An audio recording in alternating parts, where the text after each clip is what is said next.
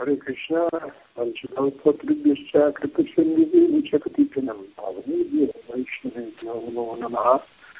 Well, we're here to resume the study of Srimad Bhagavatam, Canto 11, Chapter 23, the Song about the Brahmana.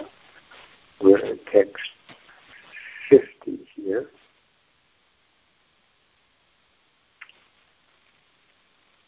Om Namo Bhagavate Vasudevaya, Om Namo Bhagavate Vasudevaya, Om Namo Bhagavate Vasudevaya. So, 50, let's go back to text 42, which is the beginning of the Bhikshu Gita. Vacha, it says.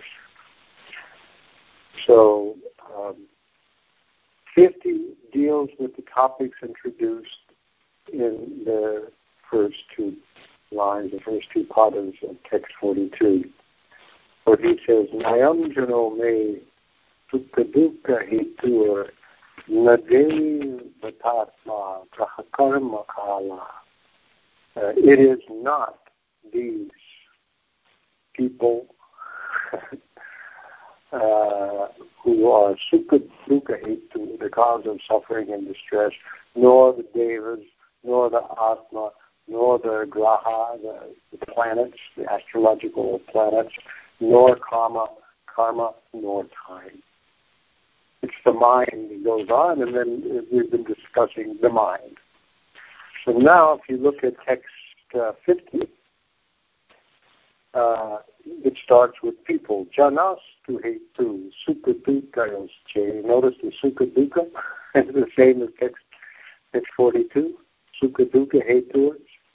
Hetu sukha dukkha. Same words, different order. Janas tu hetu sukha dukkha che. Kim atmanas chatra he daumayos tat. Jiham kvachit chandashati swadad. Sadvedanayam atamaya kupyet. So he starts now with this list. He mentioned 6 misidentified causes of suffering, and here they begin the same order: Jana, Devata, Atma, Graha, Karma, Kala. No, Jana. Jana's people. I mean, the immediate cause, these people are causing him distress, but he's dealing a little more philosophically, sukha dukkha, the duality of happiness and distress. If you say that these people are the cause of my happiness and distress, then where is the place of the soul in such a conception? This happiness and distress pertain not to the soul, but to the interactions of material bodies. If someone bites his tongue with his own teeth, at whom can he become angry in any suffering? Now, all 6 of these verses have a common theme, a different topic, and you'll find in each of them hetu sukha dukkhayas. Only in one is just dukkha, suffering is mentioned, but otherwise there. And then the last 2 words, katamaya kupyet, with whom can one get angry? That question also comes. So let's look at janastu, these people. If chait means if these people, he's immediately being tortured by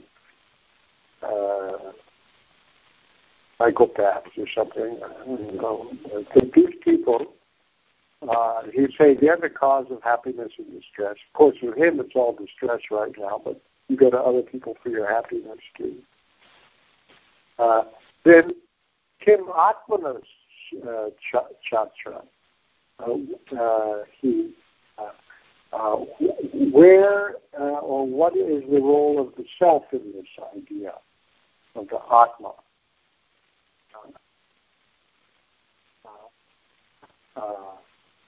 because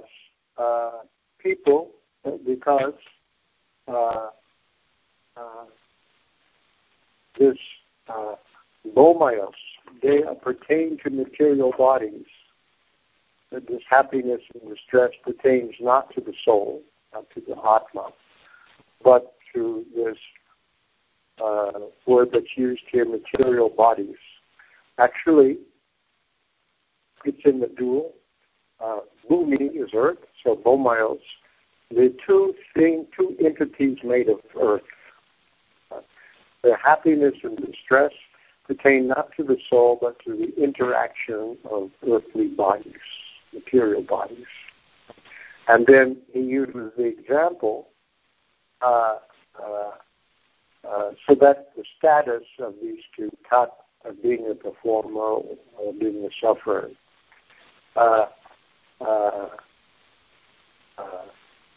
sometimes the jiva over there, the tongue, sometimes is bitten by one's own teeth.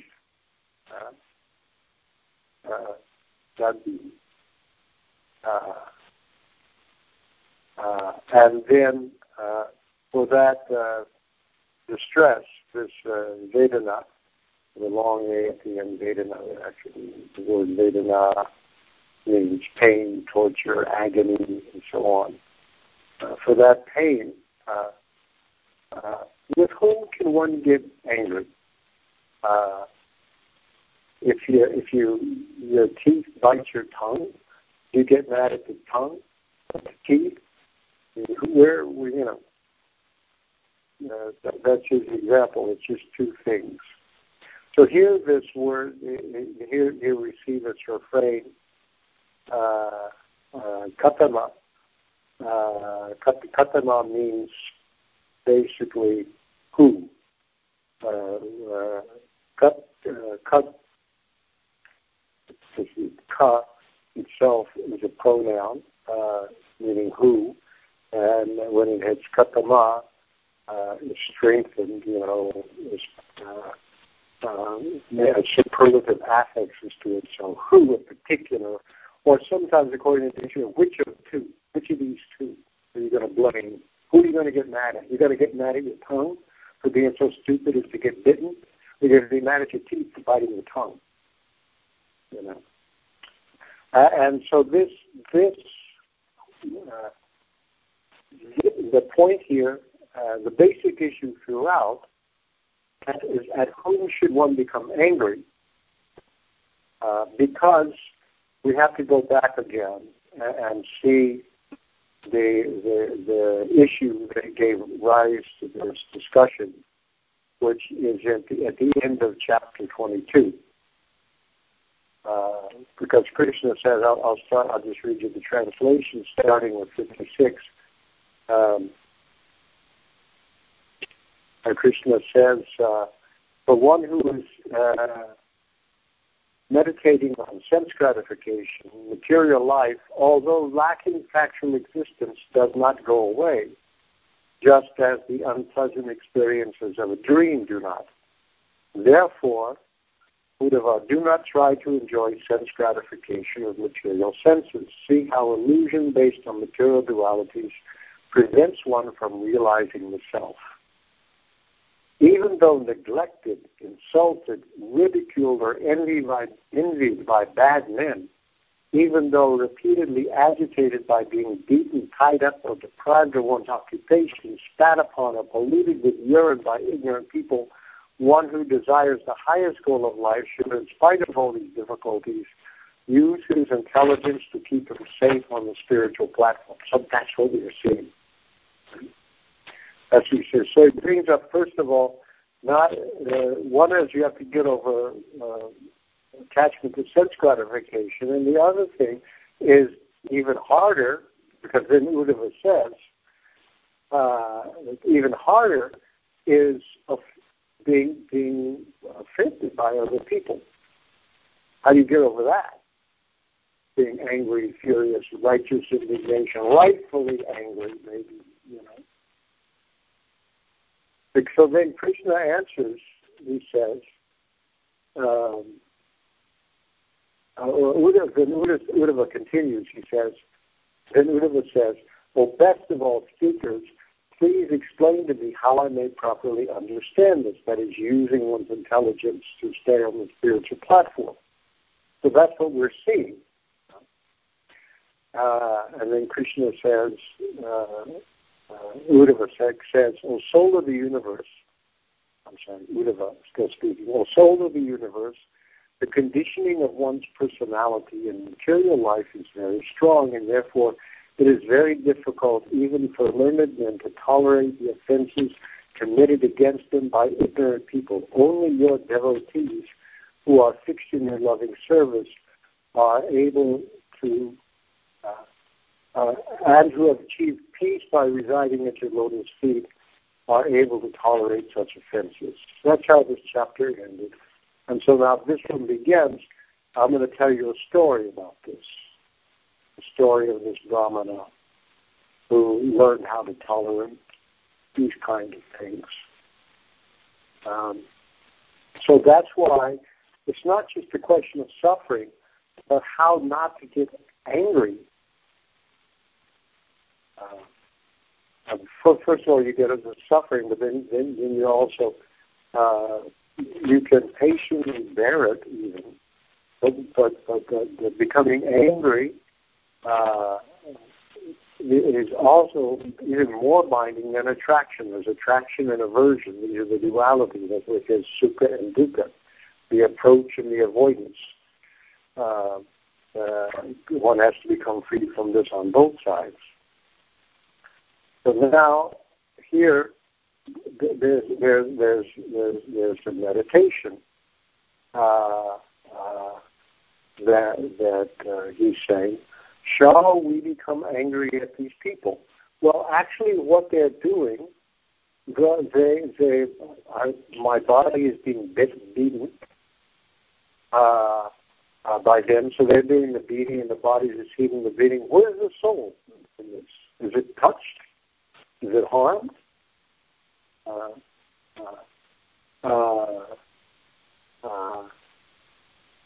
This is his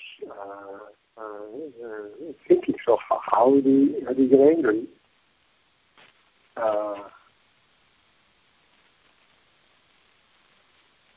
He says here. Let me see what.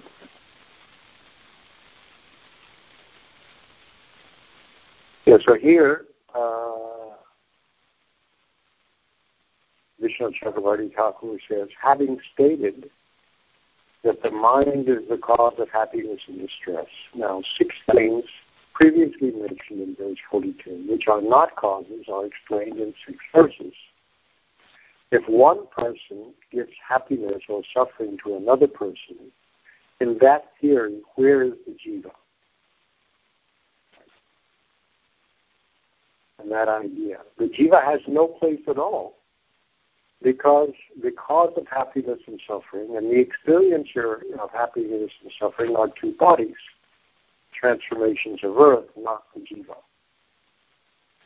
It is illogical to assume some vague cause different from the body as the cause. For instance, the devatas of the senses for causing or experiencing pain.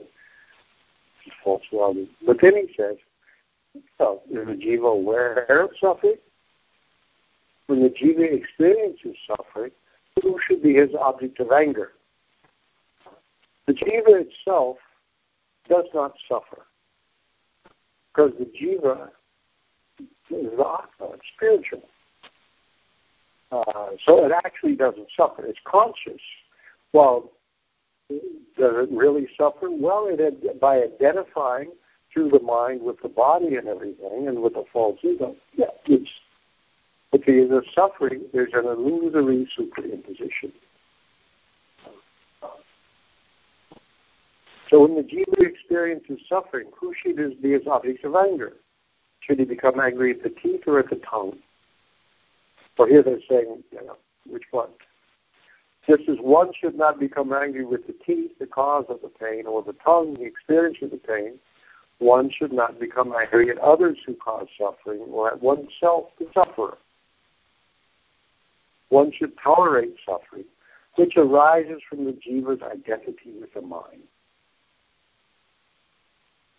One should attribute fault to nothing except the mind. This should be understood in the following verses also. So that's the theme here. Here the BBT says, I'm going to take a slightly different tack here. Although bodily pleasures and pains are felt by the soul, one must tolerate such duality, understanding it to be a creation of one's own material mind.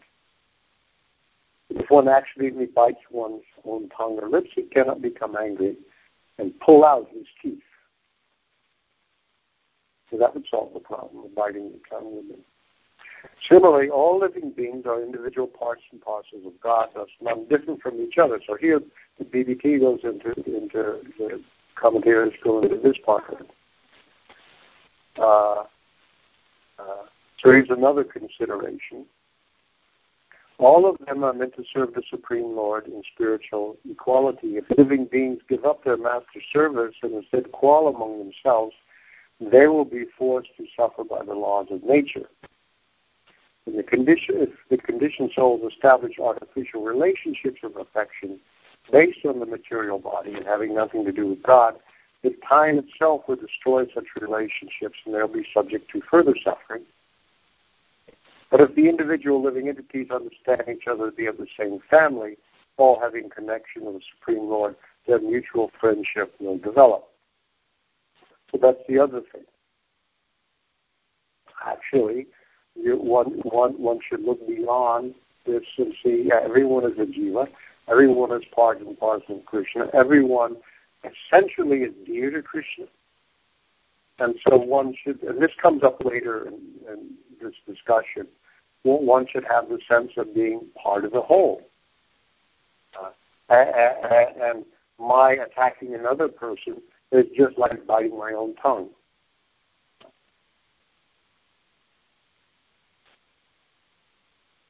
Thus, one should not exhibit anger that will be harmful to oneself and others. Although the Brahmana was receiving kind offerings of charity from some people and being harassed and beaten by others, he denied that these people, so here they point out the happiness, that he got charity and had something to eat. He denied that these people were the ultimate cause of his happiness and distress, for he was fixed on the platform of self-realization beyond the material body and mind. That's what he's expressing here, is this idea, what do I have to do with this? It has nothing to do with me.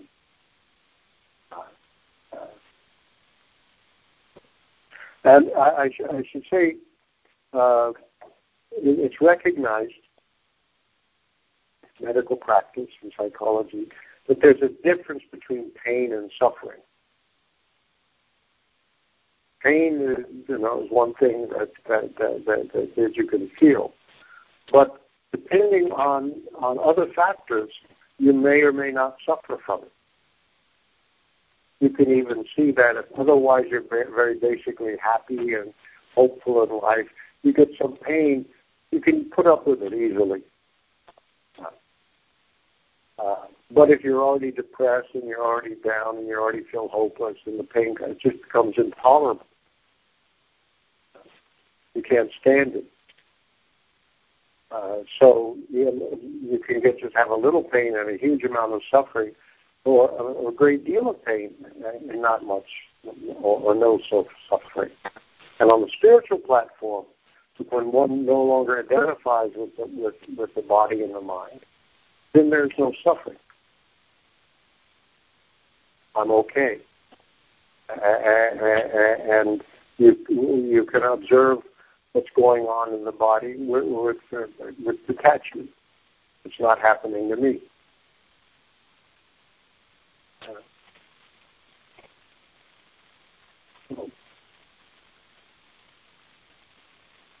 So now he's discussed about other people, and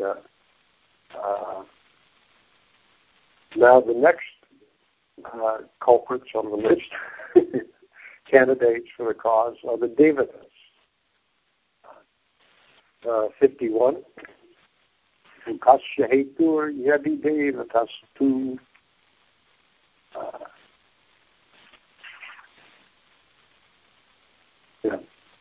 Atmanastapradikaryostat Ungamangena nihankite kochit krujeta kasmai Purusha swadehe. So here it just says dukasya hetu. They left out the sukha in this verse, but everyone else has both. The other verse has that.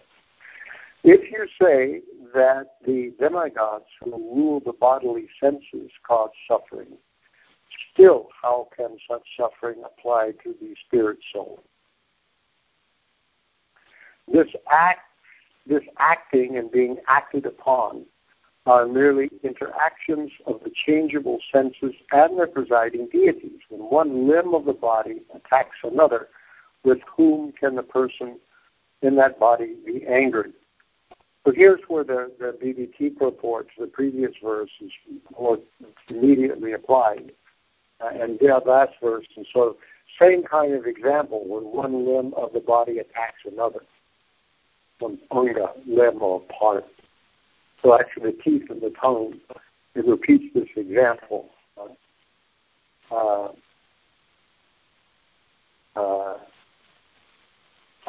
So these things, dukasya hetu,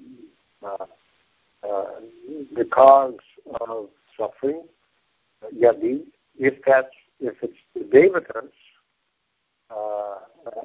devata, which ones, well, who rule over the different senses of the body. Because the planets will come a little later.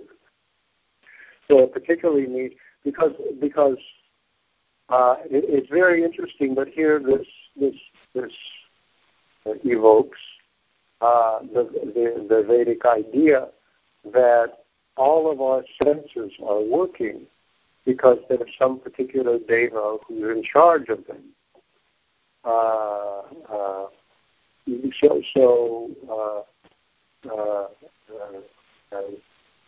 For example, the skin. Who's in charge of the skin? The sense of touch, well, it's Vayu, actually. And who's in charge of the eyes? See? It's Surya. Who's in charge of the tongue and tasting? It's Varuna.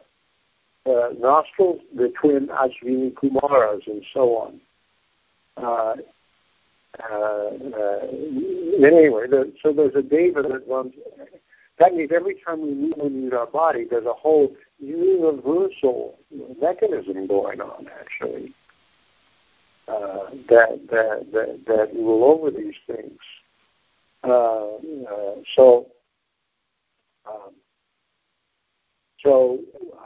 This is the word that's used here in the Sanskrit, these vikarios.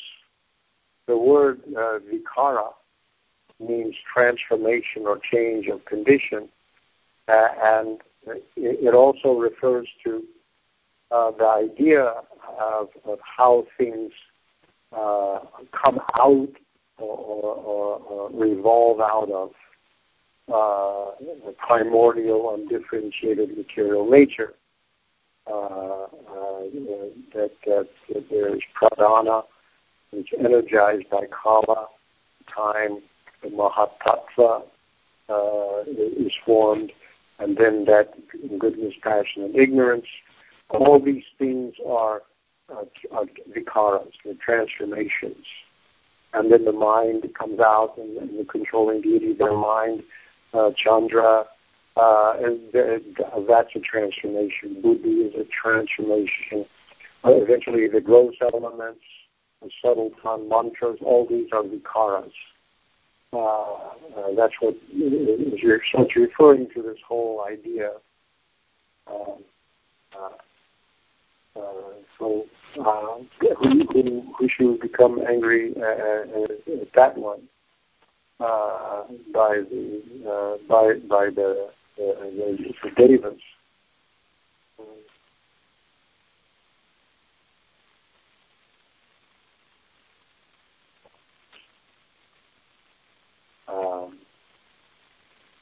Vishnu Chakravarti Thakur says, if the devas are the cause of suffering and happiness, where is the jiva's role in this proposition, since the two devatas, who are the cause of transformation of suffering, cause the suffering? If your mouth is struck by someone's hand, you can curse the hand. This would mean that there should be suffering for the devatas, or the mouth and hand, Agni and Indra, not for the jiva.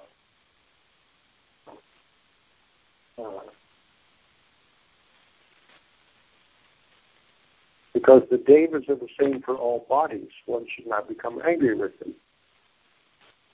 An example of one's own body is given. When a limb like the mouth is attacked by a limb like the hand, with Indra as its deity in the same body, how one become angry at Indra, who is present in all bodies. So here you do this, when somebody else does it to you, it's the same thing. How can you become angry at Indra for that? Furthermore, the body itself has the earth as its presiding deity. This was mentioned in the previous verse with the word Lomayo and the word Bhumi. There's a Bhumi deity who's a presiding deity here. So now here you have a kind of more universal picture that we're all part of the same body, actually the universal form.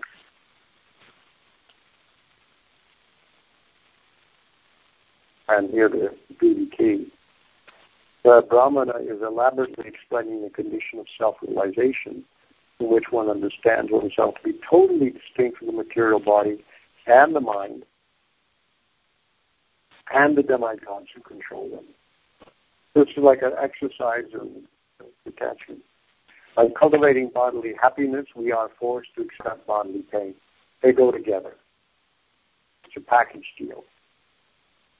Once you identify with the body, then ultimately you're identifying with something that sooner or later is going to fall apart and die, quickly or slowly, one way or another.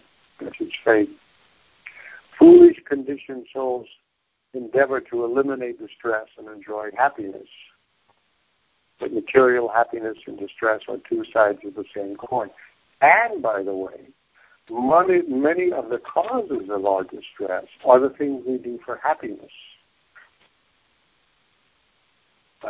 Once it goes a little bit in excess, the famous in the Greek world, during the ancient Greek times, there were the philosophers called the Epicureans, which now means somebody who just gorges on enjoying sense enjoyment, the Epicurean philosophy. That's the way the word is now used in English. But there was two schools, Epicurean schools. One just thought you should maximize happiness. And the other was thought you should maximize happiness but minimize the stress. That second school, they became really ascetics because they started to realize this. And they were really led very, very sober, wild lives, fasting, all these things like that, because they saw both were there.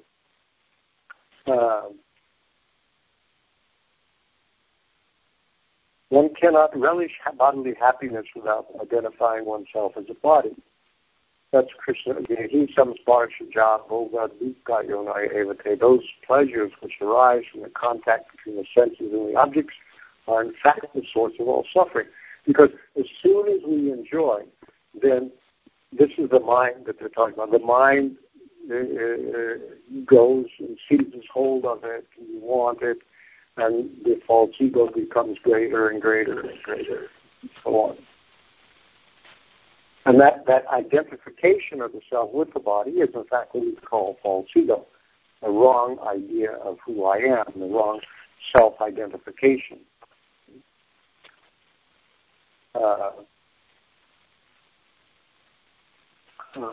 Bodily happiness and distress are administered by the demigods who can never be brought under our control. Thus one remains subject to the whims of providence on the material platform. If, however, one surrenders to the personality of Godhead Lord Krishna the reservoir of pleasure, one can reach the spiritual platform where transcendental bliss enlivens the liberated soul without any interrupting anxiety or unhappiness. People also worship the devatas for the different particular benefits of which the area they are in favor of. So that's what's also done. So people with particular diseases of particular parts will pray to the presiding deity of that part or that function. It's a mistake also. But the point is, we are controlled. I don't know how. Here I am, like I want to lift my arm and it goes up. How did I do that? I have no idea. I have no idea. The whole thing is working all the time. I have no idea how it works. And anyway, it's another discussion. So let's go to 52. Next is the consideration of the atma.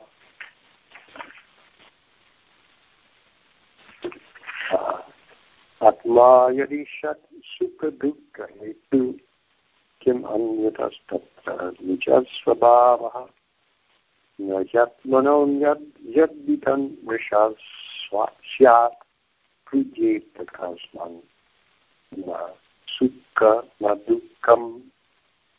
So here you got your sukha and dukkha twice in this one. If the atma, the self, they say here in the trend, the soul himself,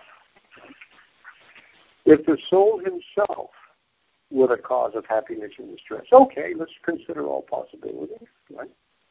And then we could not blame others, since happiness and distress would simply be the nature of the soul. According to this theory, nothing except the soul actually exists. And if we were to perceive something besides the soul, that would be illusion. Therefore, since happiness and distress do not actually exist in this concept, why become angry at oneself or others?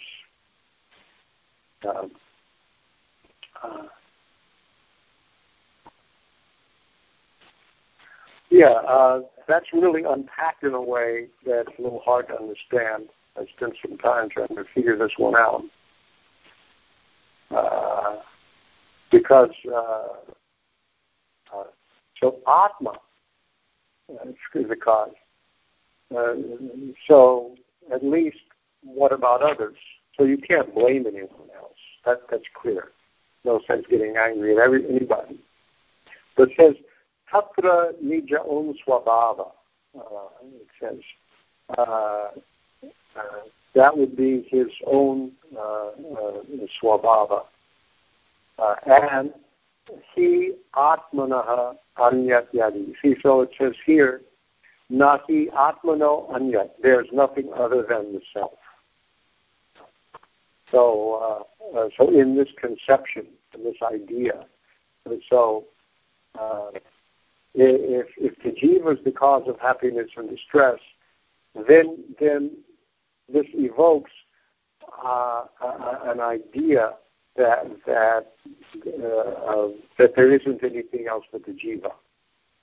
This is a kind of a Mayavad proposition. I don't know if the Brahmana himself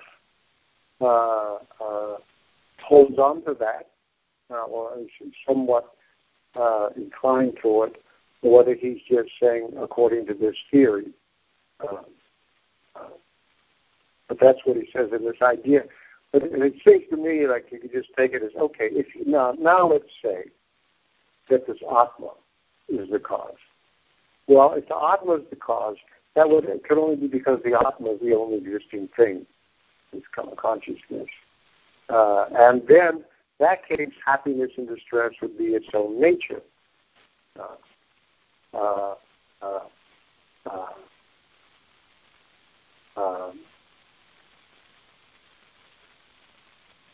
So this is Bhanu Swami translates this, following the Vishnu Chakravarti Thakur purport, if the jiva were the cause of happiness and distress because it is conscious, because people try to kill themselves or go for unconsciousness, obviously one way to get away from pain, you think you can kill the self, and so or, you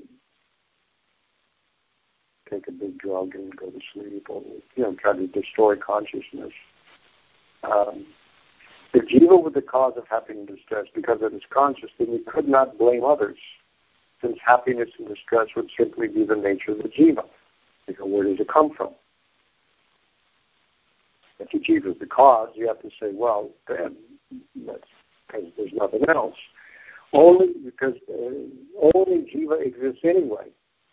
But if you say something else exists, it is illusion only. So this is some kind of kind of philosophy. Since happiness and distress do not actually exist in this concept, why become angry at oneself or others? So if you follow that,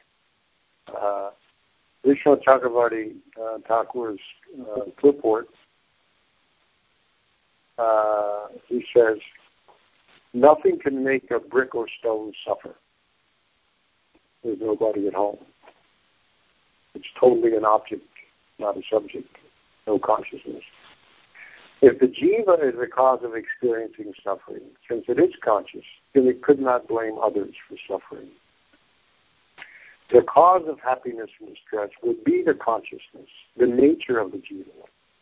There's no entity other than the conscious jiva. This is what he says in his purport. I don't know if he's just being a ventriloquist for somebody else's position or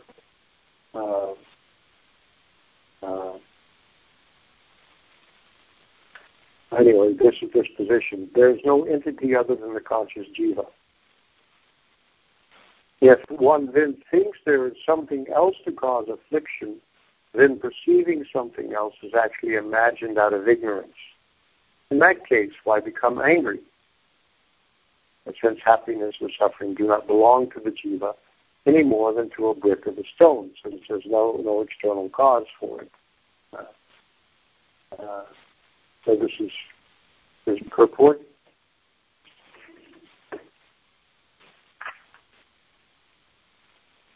The BBT says, because the dead body does not feel pleasure or pain, or happiness and distress, our happiness and distress are due to our own consciousness, which is the nature of the soul. It is not, however, the original function of the soul to enjoy material happiness and suffer material distress. These are produced by ignorant material affections and enmity based on false ego. Our involvement in sense gratification drags our consciousness into the material body, where it is shocked by the inevitable bodily pains and problems, which is true. That's how it's happened. On the spiritual platform, there is neither material happiness nor distress, because the living consciousness is fully engaged without personal desire in the devotional service of the Supreme Lord. This is the actual position of happiness, aloof from false body identification. Rather than uselessly becoming enraged with others for one's own foolishness, one should take to self-realization and solve the problem of life. So anyway, if it's the jiva, then at least you can't get angry at anybody else. If you want to accept that idea, and you also feel if the jiva is all that there is, then you have to say the happiness and distress is illusion. And in a sense, it is. This is the idea in Vedanta of illusory superimposition. It is not that the world is an illusory superimposition on Brahman, but it is the fact that our false ego brings about the illusory superimposition of the material body and mind on the jiva, so that the denotation of the word I refers to these things.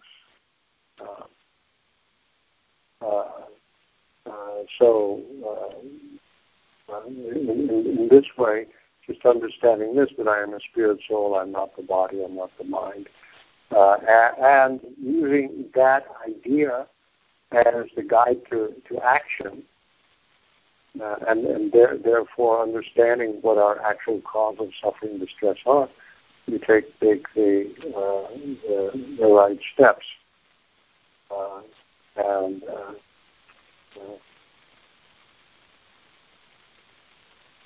into the spiritual life. Well, I think we'd better stop. We only have 2 minutes left to go for this, because the next one I can't do very quickly either, I guess. Well, sort of, you can. No, we'll stop, and we'll pick up with 53 next week. There's a graha. Graha means one who means something that seizes. And these are the astrological planetary influences of planets, and also stars, and so on. The grahas. Okay? I'll mark this down as our stopping place.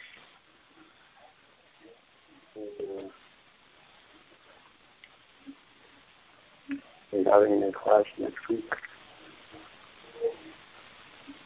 Yes, we are. That's the day, it's Ekadashi, and it's also the day that daylight saving times ends here in the East Coast. So Q&A session started. James, you'll be informed of that one. So November 2nd is that date.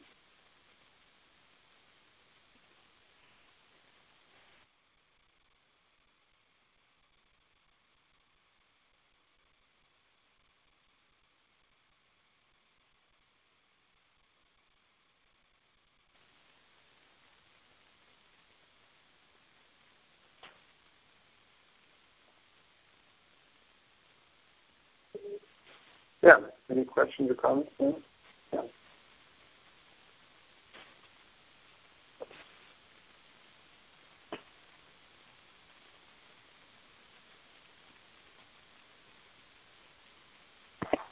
You may now ask your question. From Hawaii, from today. Go ahead. Hare Krishna, Ravindra Prabhu. We accept my humble obeisances.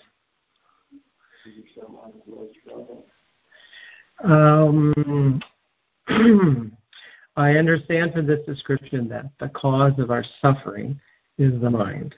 And the first example about people, we can't blame people just as you can't blame your teeth or biting your tongue.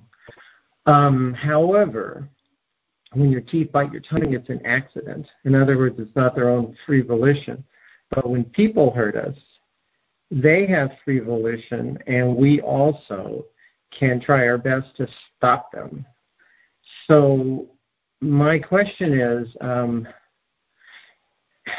if we try and stop suffering imposed from other people, will that hamper our spiritual advancement? Or, isn't that like just common sense?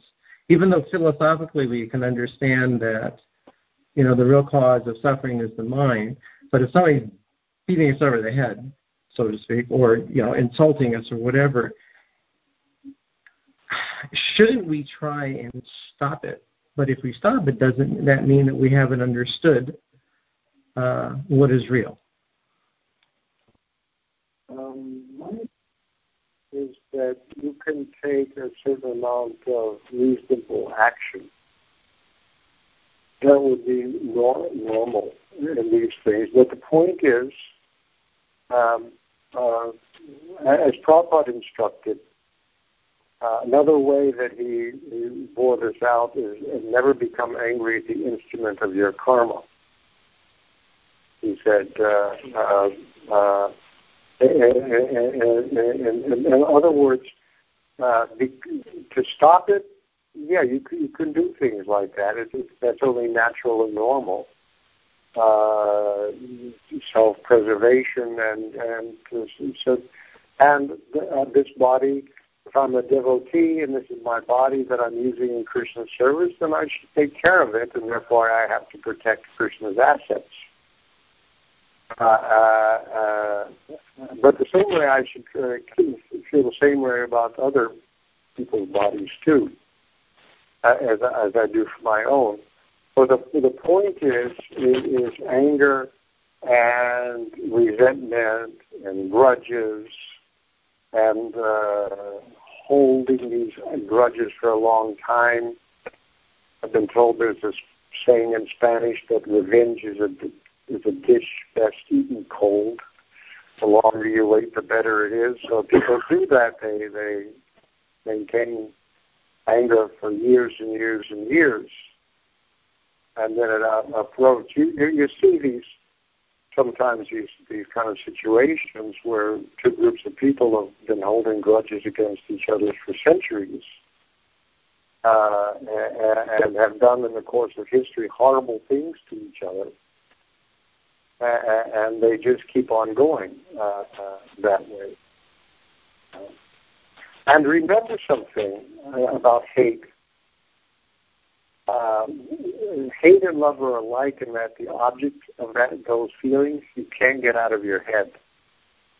So as a loved object comes to possess your consciousness, so does the hated object. And so that's a kind of attraction, in the sense that if you leave the body thinking of the hated person, guess what? It's going to happen to you. You're going to become what you hate. Anyway, so those are just some reflections. So, if protecting yourself and protecting your body becomes so overwhelming that you have no time left for your spiritual advancement, that's all you're going to do. You become obsessed with medical treatment to where that's your whole life and nothing else is. Then you're losing. Medical treatment or legal remedies, that's another thing that can really grab people's consciousness like crazy. It's long, drawn-out legal fights and consume huge amounts of energy. And at a certain point, it's not worth it.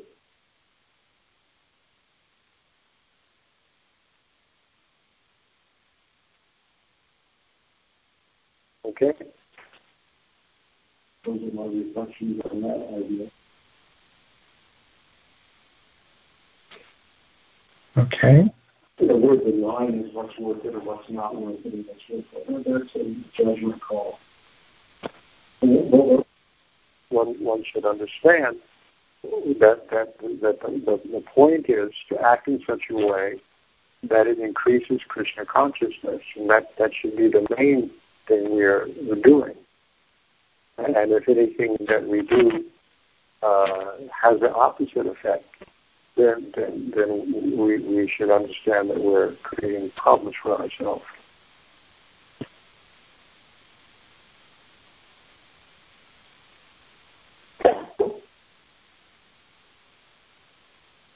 Muted.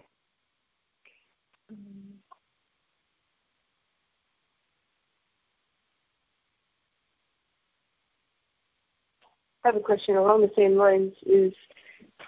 Can this understanding also feed complacency?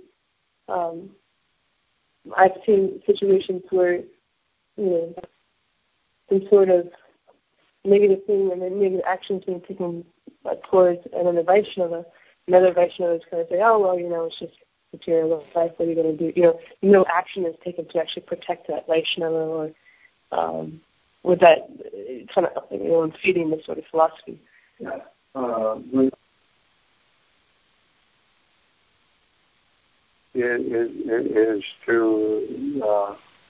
Is to work for the welfare of everyone, and so you can't just, oh well, that's material life, too bad, you just have to become detached, Prabhu.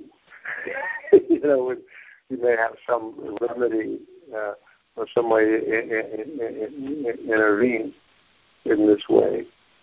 But you know, there's always going to be a certain amount of things that you're just going to have to put up with, even with all the normal remedies, and we have moral obligations to take care of other devotees, and they're not just actually moral; they're spiritual. We have to think that any devotee who's given their life for the service of Krishna, we have to care for them, so that's an obligation that's there, and we shouldn't forget it. But there's the ideal, and then there's the best that can be achieved under the circumstances, and there's going to be a gap.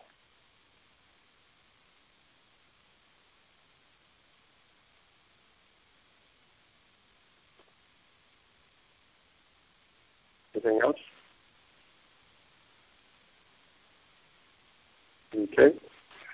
So next week, Graha, which is a little interesting because it involves planets, Karma, and Kala, time.